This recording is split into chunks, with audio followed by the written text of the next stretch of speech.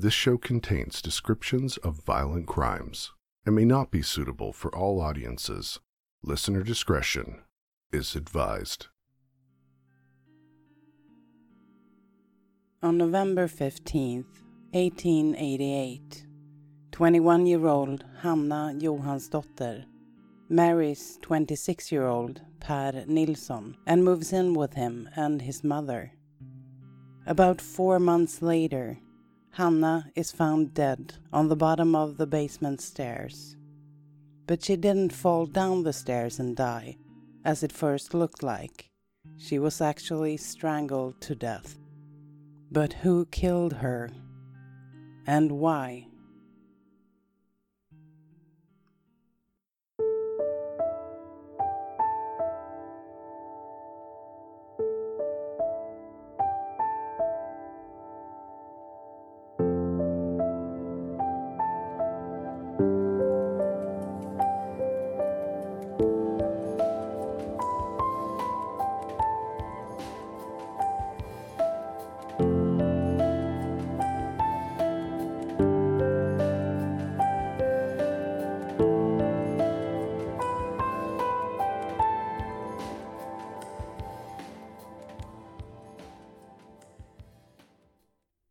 Hi, and welcome to episode 30 of True Crime Sweden.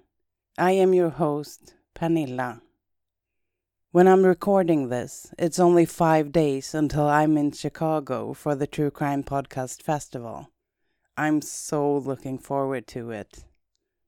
It's going to be amazing to meet listeners and also all the other podcasters that I've talked to online, but never met. You can join the True Crime Sweden discussion group on Facebook if you want some updates from the event. Today's case was a listener suggestion from Sandra Widman in the Facebook discussion group. Thank you so much, Sandra. And the episode is researched and written by Hanna Johansdotter. Thank you, Johanna. And if you didn't know, Johanna will be joining me in Chicago for the event. It's going to be so great. Well, let's get over to today's case. It all started on March 28th, 1889, at about 11 a.m. Farmer Anders Olsson, living in the village of Yngsjö in the south of Sweden, knocked on the door of his neighbors Per Nilsson's house. Per lived on a farm called Mölle. It was an estate that had been in Per's family for many generations. And since his father's death some years back, the 27-year-old Per was the man of the house. Anders had been at the house 2 hours prior, but no one was home at that time. That seemed kind of strange to Anders, since Per's wife, Hanna, also lived there. The farmer, Anders Olsson, had left Hanna the night before in a very upset state, so he wanted to swing by to ask how she was doing today. But from what he could understand, only Per was home. So Anders asked Per where Hanna was at, and with a very confused look upon his face, he said, "I don't know really. Perhaps she's at a neighbor's or something." Anders was suspicious considering last night's events, so he asked Per to go look for her. Per started looking for his wife, Hanna. He walked past the kitchen on his way to the living room, turned around and walked back to the hallway, where he opened the door on the left to the farmhand's chamber. And as he was walking through the door, he said to Anders, "Look, the hatch to the basement is wide open." With Anders soon by his side, they both looked down, and Per said, "Oh no, there she is, dead and all," with a neutral tone to his voice, according to Anders. Anders, on the other hand, was shocked by the sight of Hanna. He started screaming from the top of his lungs, so loudly that people on the street could hear him. It wasn't long before another neighbor, also called Anders, stormed through the door asking what was going on. In contrast to Anders and Per, the other neighbor, Anders Andersson, immediately climbed down the basement stairs to try to get Hanna out of there. It was obvious, just by looking at her body, that she hadn't fallen down the stairs by accident. Her neck was clearly showing a deep red line, as if someone had tightened a noose around it. However, the someone had removed it before leaving her dead body at the bottom of the stairs in the basement, trying to make it look like she fell. But let's go back further in time to understand what led up to this. It all started in 1860. Miller Nils Nilsson from Yngsjö was looking for a wife to run the Mölle farm with him. After talking to some important people in the village, it was decided that Hanna Johansdotter was a perfect match. She was the daughter of late farmer Måns Nilsson and his wife Hanna Johansdotter. Hanna Johansdotter was recently widowed and was anxious about her children's future, now that they were without a man in the house. When Nils Nilsson approached her about her daughter, Anna, she thought of it as a gift from the man above. Her daughter Hanna Johansdotter had long brown hair, a long face, and she was 172 centimeters tall. That's about 5'8". Just a quick side note here about these people's last names. So far we have heard variations of names ending in both son and dotter. This is not a coincidence. Let me tell you why. In the Swedish Middle Ages, people were often named with by-names, something that would differentiate one person named Thomas from the other.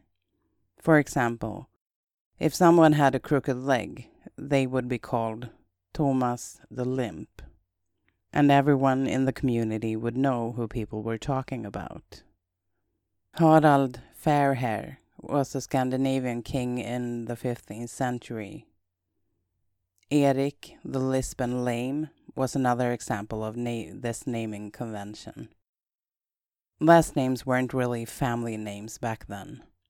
They weren't inherited from generation to generation as today.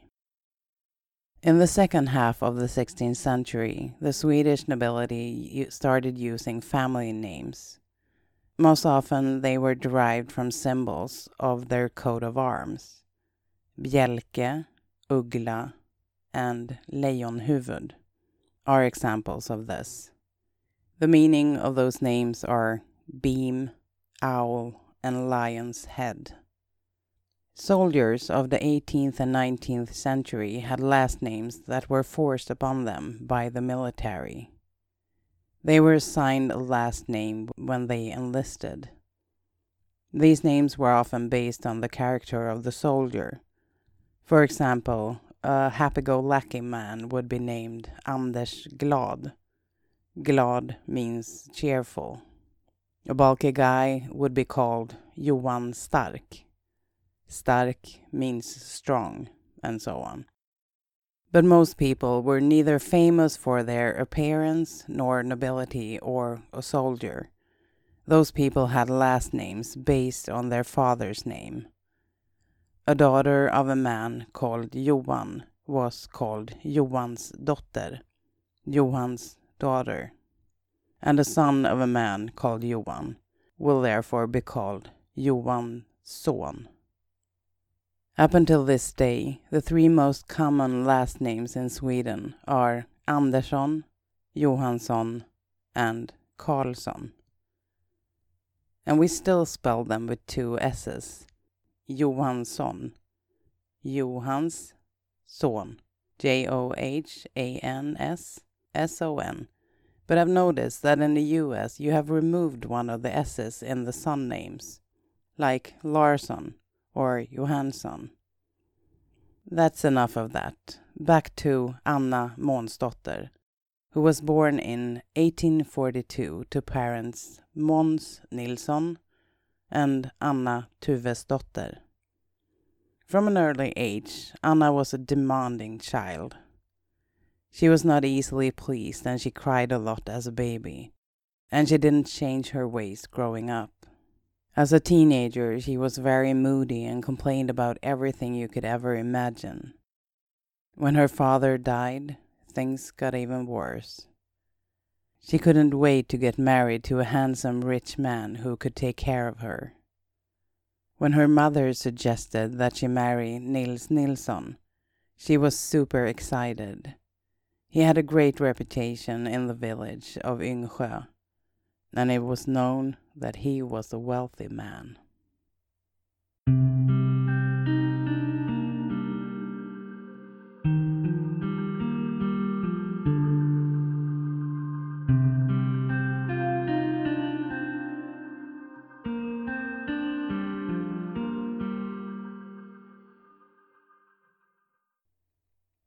In 1861, when Anna was 19 years old, she married Nils Nilsson and moved in with him in the estate called Mölle.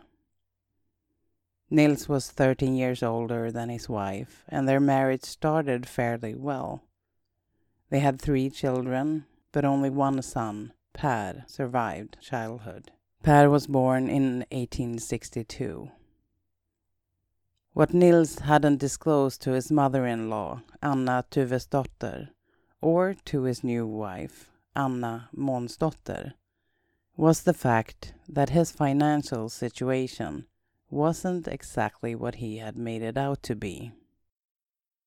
Nils was said to be rich, but in fact, it was all a big lie. The money Nils inherited from his father were all gone. He had spent it all and made some bad decision regarding the estate.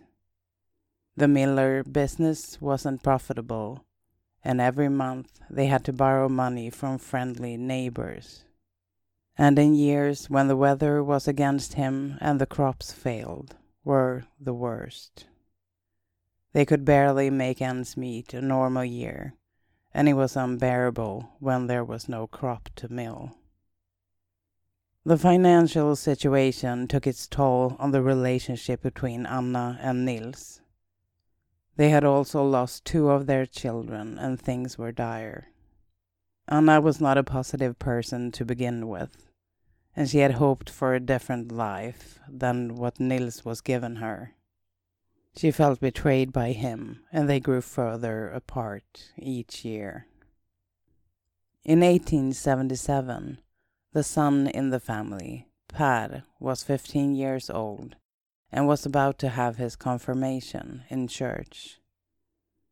Once a child had gone through his or her confirmation, they were considered to be of age in those days. As Anna was preparing for her son's big day, her husband Nils fell ill. He had been struggling with a nasty cough for a few months, and he had lost a lot of weight due to poor appetite. But it wasn't until the summer of 1877 that it got really bad. Nils just couldn't get out of bed for more than a few minutes at a time. He just left the bed to go to the bathroom. Anna, being the type of person that she was, couldn't stop complaining about his weakness. What kind of a man lies in bed for days? She would yell at him when he could barely breathe from all the coughing. At last she called for the doctor, since she couldn't stand his complaining anymore. The doctor quickly diagnosed Nils with tuberculosis, an infectious disease that generally affects the lungs.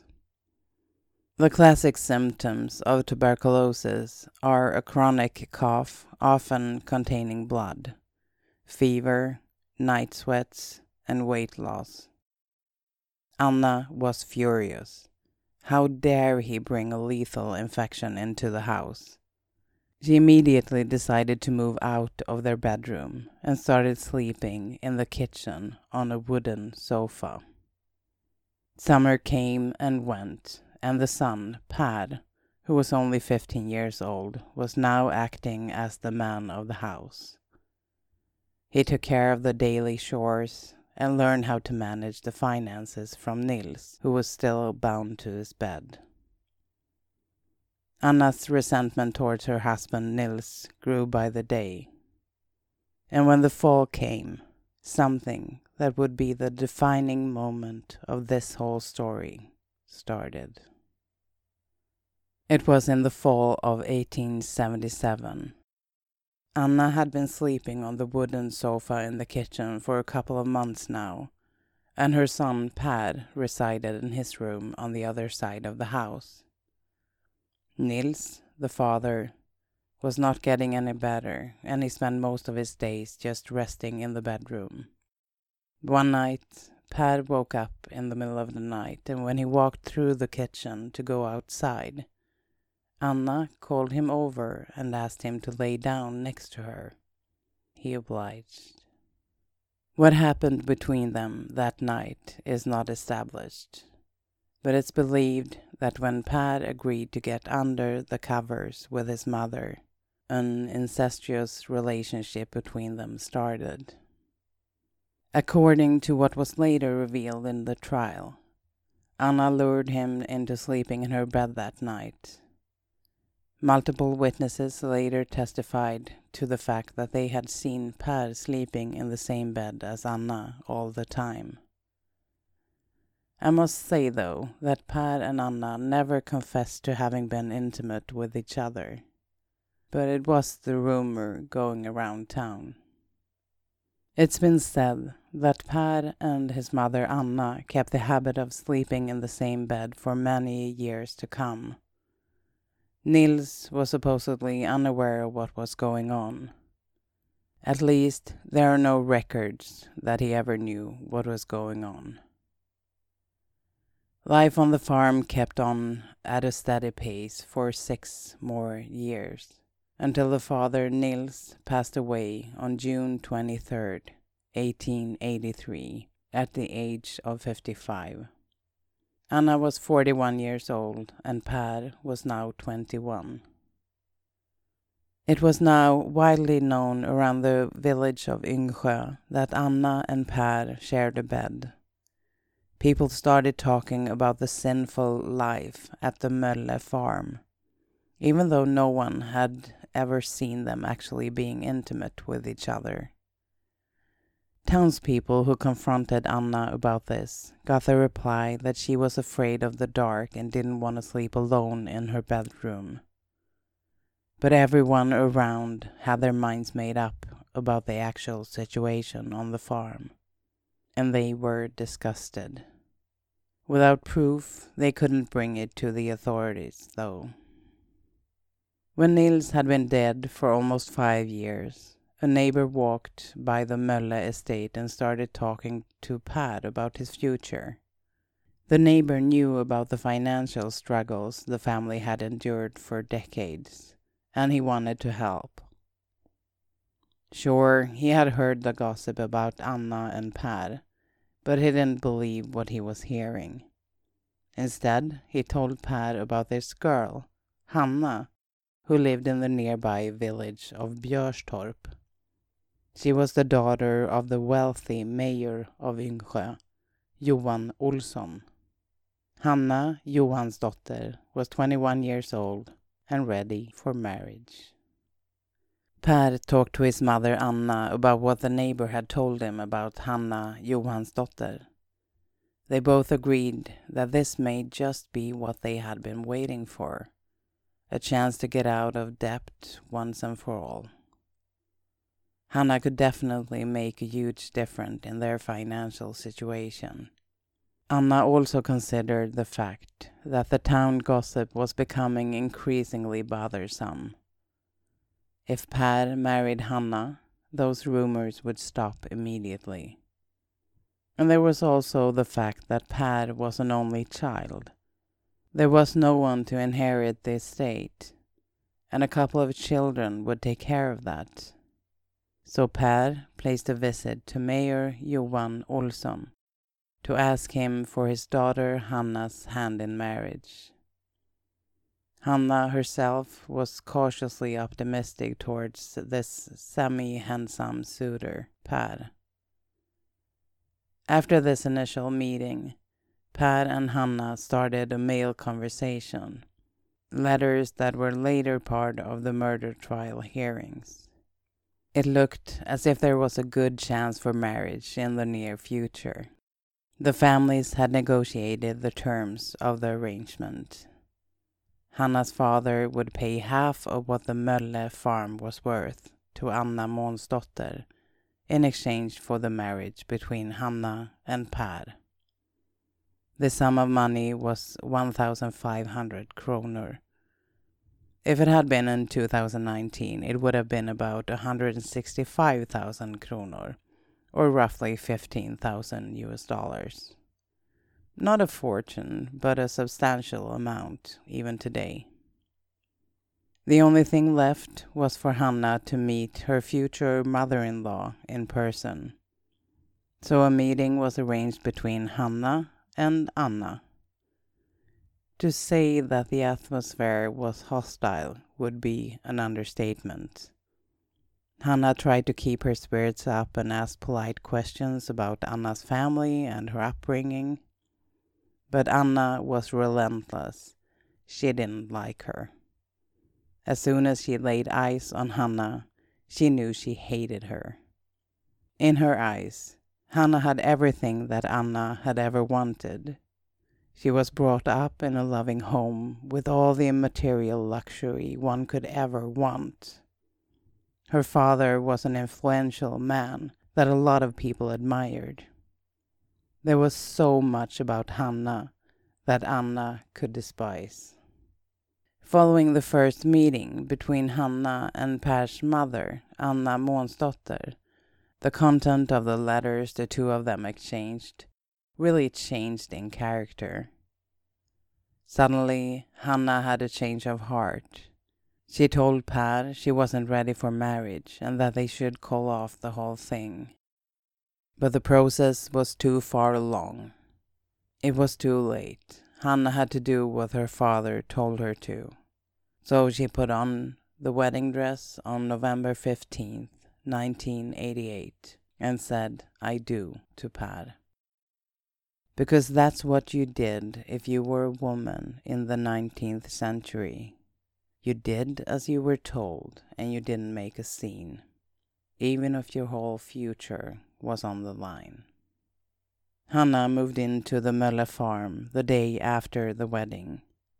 The problem was that the mother, Anna, she didn't move out. She did move out of Per's bedroom, though.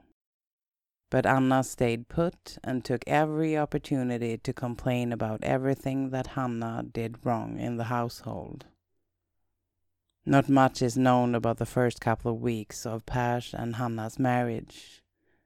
But on December 1st, a man called Jöns Persson, who was working as a farm worker for hire, he moved in. He had a lot to say about the life at the Mölle estate later during the trial. He told the court many stories about how awful Anna had treated Hanna. She would yell and scream at her for no apparent reason. But he also witnessed physical abuse. Per saw it too, but he didn't put a stop to it. He just couldn't stand up to his mother. It must have been a nightmare for Hanna, living with Per and his mother, Anna. Another proof of abuse at the Mölle estate before the murder were Hanna's own letters to her family. On January 12, 1889, about 2 months after the wedding, Hanna wrote, "Dear parents, I must write you to tell you something that happened last night. After my sister and her husband left our house, I started crying because I will miss them so much. Mother-in-law came into the room and started yelling at me for no reason at all." The letter continues like that. A heartbreaking cry for help from a vulnerable young girl to her parents. In the letter, she also begged her father to pay the dowry as soon as possible, to make Anna move out of the house. As soon as the letter reached Hanna's parents, they took action. Mayor Johan Olsson immediately traveled to the village of Yngsjö to see his daughter, and he promised to pay the dowry as soon as his financial situation allowed for such a cash output. To alleviate some of the stress from Hanna, he also offered to pay to have a small house built in the front yard for Anna to live in. Anything to get Hanna Johansdotter to move out of the house in Mölle. In the months following the first letter Hanna sent to her parents, Hanna's father Johan started talking to some people in their hometown of Björstorp about possibly purchasing an estate for the couple over there. Hanna didn't know what was going on until late February. By that time, Johan had more than an idea in his head. He had made plans. If they sold the Mölle estate and moved closer to him instead, Anna, the mother-in-law, would have to stay behind, and Hanna would be free. Or at least as free as she could be in that marriage to Per. But it wasn't long before someone found out about their plans to sell the Mölle farm. And this someone also told Anna, and she wasn't pleased. It is also believed that Hanna, sometime between January and March of 1889, found out about the fact that Anna and Per used to share a bed, and confronted Per about it. Per told his mother Anna about the confrontation, and she got really upset. After that moment, Anna started planning to get rid of Hanna once and for all. Sure, she had helped get the estate back on its financial feet, and she could probably mother a couple of children. But if she was planning on moving out of Yngsjö and take Per with her, she just had to go.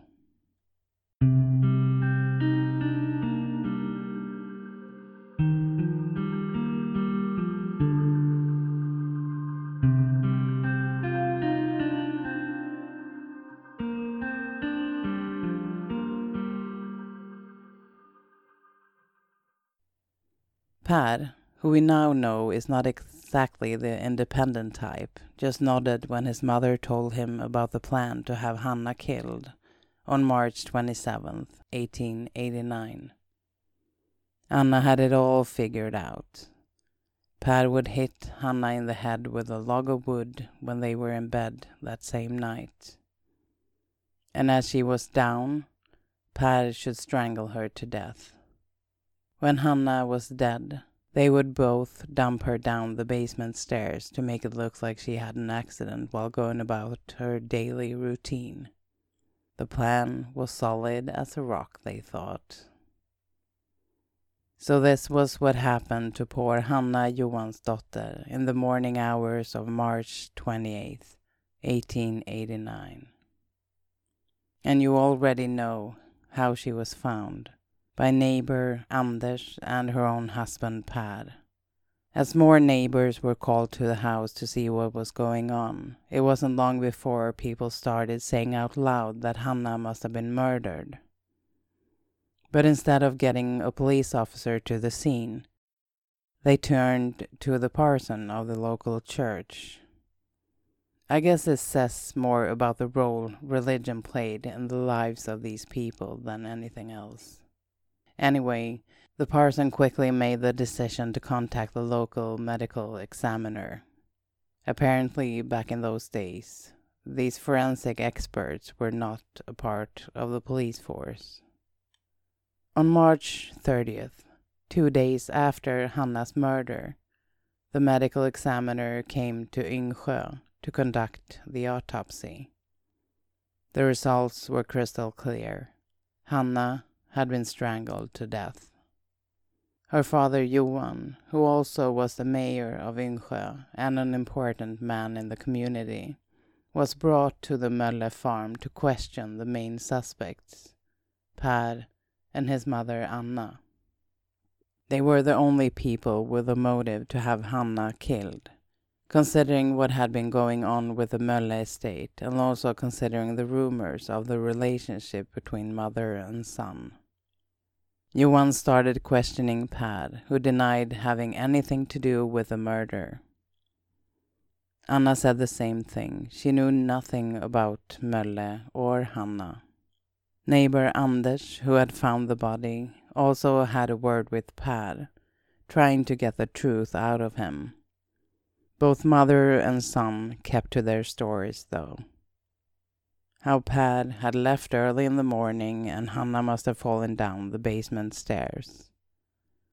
And Anna hadn't even been on the farm that day, which of course wasn't true. But on April 2nd, 5 days after the murder, Per finally caved after constant interrogation by both Johan and by multiple neighbors. He confessed to hitting Hanna in the head with a rolling pin and then strangling her to death. But he also clearly stated that his mother Anna didn't have anything to do with the murder. It wasn't until they had a confession from Per that the police were brought to Yngsjö. They conducted a more thorough investigation, hearing witnesses and documenting what had been said. Not a stone was left unturned.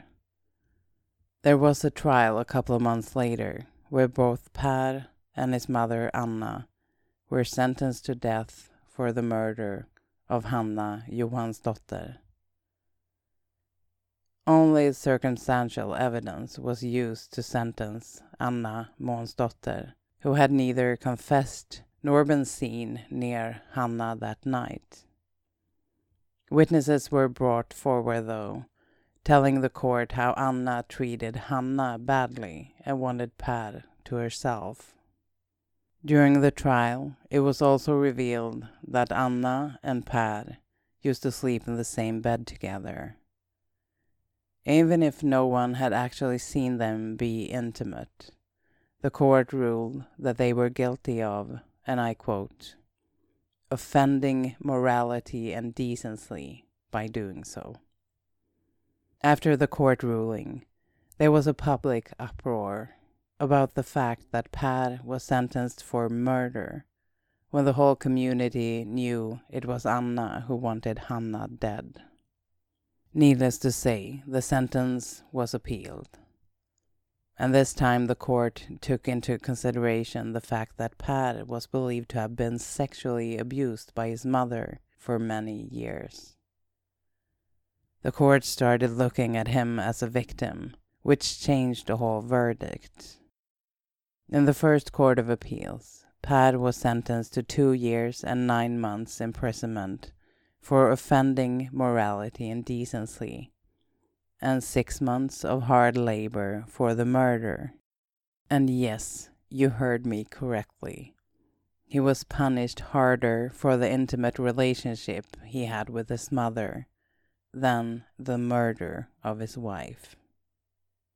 Anna's death sentence remained in the first court of appeals. People in the local community didn't like Anna at all.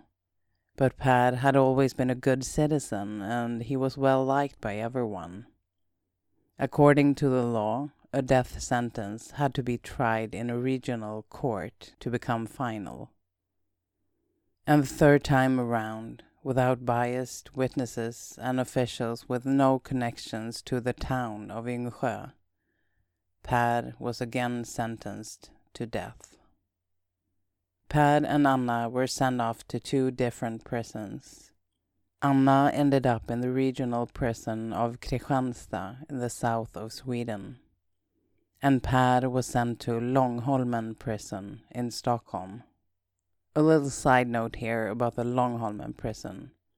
It was officially called Långholmen Central Prison, and it was historically one of the largest prison facilities in Sweden, with more than 500 cells.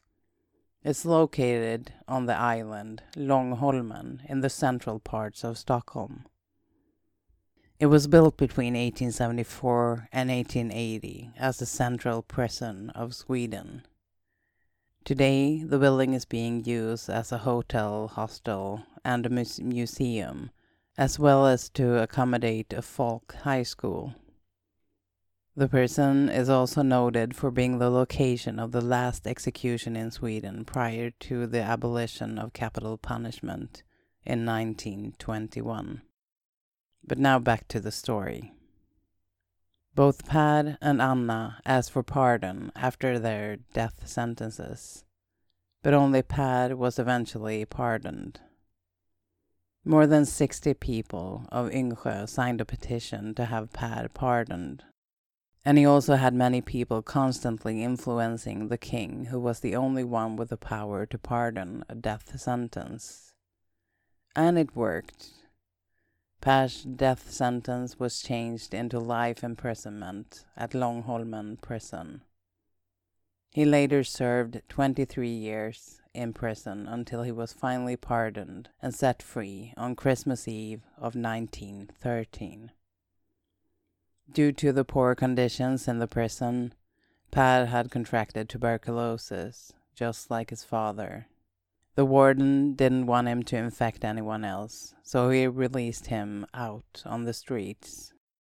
5 years after his release, Per died at the age of 56. Per's mother, Hanna Johansdotter, her death penalty was sustained, even though her son, who actually committed the murder, was pardoned. The day of the execution came. It was August 7th, 1890. The executioner who was to carry out Hanna Johansdotter's sentence was a 37-year-old man called Albert Gustav Dahlman. This was to be his very first execution. Originally, beheading by sword was reserved for the nobility, whereas the rest would be beheaded by axe or be hanged. By the 18th century, all beheadings were made by axe, for commoners and nobles alike, and some crimes such as forgery always carried the punishment of hanging. The execution of Hanna Johansdotter was to take place in the prison yard of the Kristianstad prison. The young priest, Malte Hasselqvist, accompanied Hanna Johansdotter out on the yard. According to witnesses, he was notably taken by the situation. His face was pale, and he looked like he would faint at any minute. Hanna Johansdotter was wearing a white dress, like she was dressed up for the occasion. Her eyes were wide open, and she looked really scared. There were about 70 people in the prison yard that day, invited especially for the execution of Anna. They watched as the priest, Malte, brought Hanna Johansdotter over to the place prepared for the execution. The priest patted her on the shoulder, speaking to her in a calm voice. The executioner's assistant blindfolded her. Hanna Johansdotter was crying loudly as she fell to her knees, and her head was positioned correctly on the block. The executioner, Albert Gustav Dahlman, was about to behead his first person ever, and he was understandably nervous and shaky. But what happened next is also believed to be due to a last-second sudden movement of Anna's head. And if you don't want to hear this part, just skip ahead about 15 to 20 seconds. Here we go. The executioner's brutal cut is slightly off. So instead of cutting her neck, The blade runs through the back of her head and out through her mouth. Her head rolls down from the block, but her chin and part of her tongue is still attached to her body. This was at 7:59 a.m. on August 7th, 1890. Anna was now executed, and as things turned out, she came to be the last woman to be executed in Sweden ever. The mistake by the executioner Dahlman was later called the Dalmanian mishap and resulted in an invention. Dahlman's eldest son, who was assisting him at executions, introduced a long rope along the prisoner's neck, tying it to the block. Right before the executioner raised his arm in preparation for the cut, the rope was tightened, preventing the person to move his head as the axe hit the neck. The victim in this story, Hanna Johansdotter, was buried in the graveyard at the church called Brösarps Church. She's in grave number 43 in the C quarter. On her headstone it says, in Old Swedish, that I've loosely translated into modern English. It says, "The tears and sorrow of the poor woman didn't bother them at all." Hanna's parents, Hanna Andersson and Johan Olsson, were later buried next to her.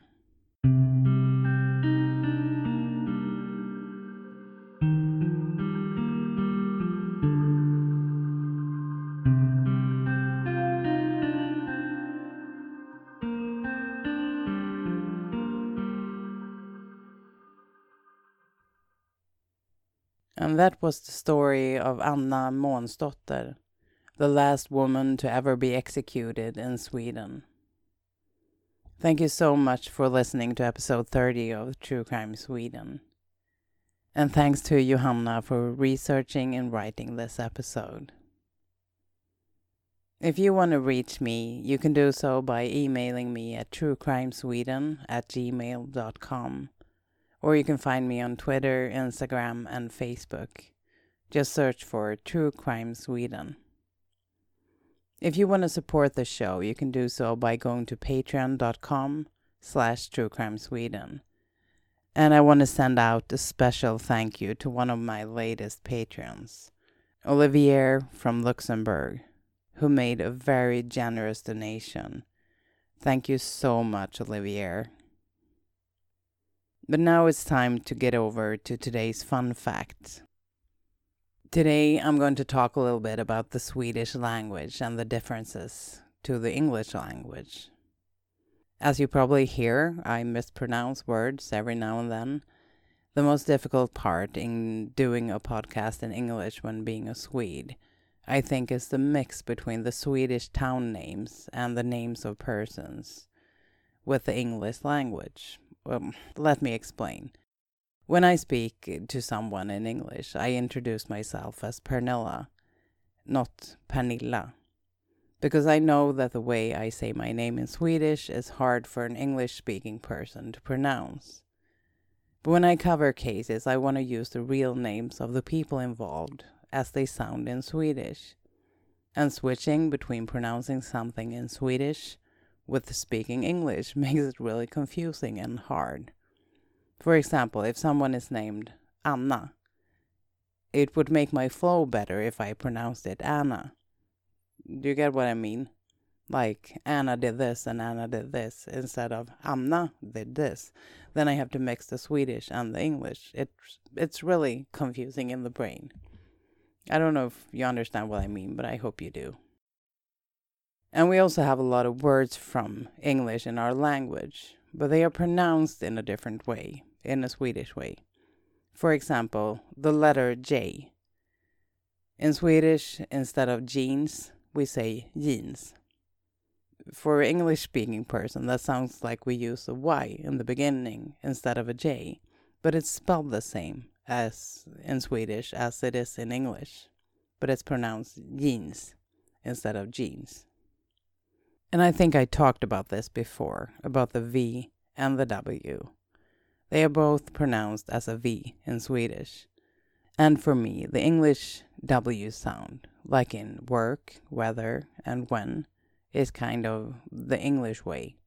So for example, the sentence, she was very worried, can really make me crazy when I have to switch between W and the V sound. Was very worried. A lot of times I have to redo that kind of sentence several times before I'm satisfied when I record. That's a little insight to my recording. And I believe I heard somewhere that the Swedish language is one of the hardest to learn as an adult. We have the sh sound in the beginning of several words. For example, the Swedish word for skirt is kjol. It's spelled Kjol, and it's pronounced kjol. And another example is the Swedish word for chain. It's kedja. That's spelled Kedja. And now it's a K that sounds like sh instead of a KJ, like in the word for skirt. And we also have a different kind of sh sound. For example, the word for guilty, skyldig. It's spelled Skyldig. Write that down and try to pronounce it. It's pronounced skyldig, skyldig. And the Swedish word for charming is charmig. It's spelled Charmig, and also pronounced with that ch sound in the beginning. Charmig, charmig. Can you imagine learning how to spell in Swedish? Oh my. But I thought I'd try to teach you a few words in Swedish that you might find useful if you ever go to Sweden or if you meet a Swede. The first phrase is, I don't speak Swedish. Repeat after me. Jag pratar inte svenska. And again. Jag pratar inte svenska. The second phrase is, how much is that? Hur mycket kostar den? Hur mycket kostar den? Let's get something more useful in here. This is how you order a large tap beer. En stor stark tack. And again. En stor stark tack. Or if you prefer wine, ett glas vitt. That's for white wine. Or ett glas rött. That's for red wine. And some useful words. Hi in Swedish is hej. Thanks in Swedish is tack. You're welcome in Swedish is varsågod. Varsågod. Goodbye in Swedish is hej då. And that's what I say in the end of each episode. Hej då. Nice to meet you is trevligt att träffas. Trevligt att träffas. And now I'm going to be a little bit mean. I think you all should try to say the number 7 in Swedish. You say 7. 7. I believe that's pretty hard for an English-speaking person to say. Well, maybe I'm wrong, but try it. 7. Well, so now you're all set when you meet a Swede. Or who am I kidding? Swedes understand English. But we are also very impressed by people who try to learn a few words in our language. So maybe it's useful after all. Well, that's it for today. Thank you so much for listening, and I hope to see you next time. Goodbye! Hej då!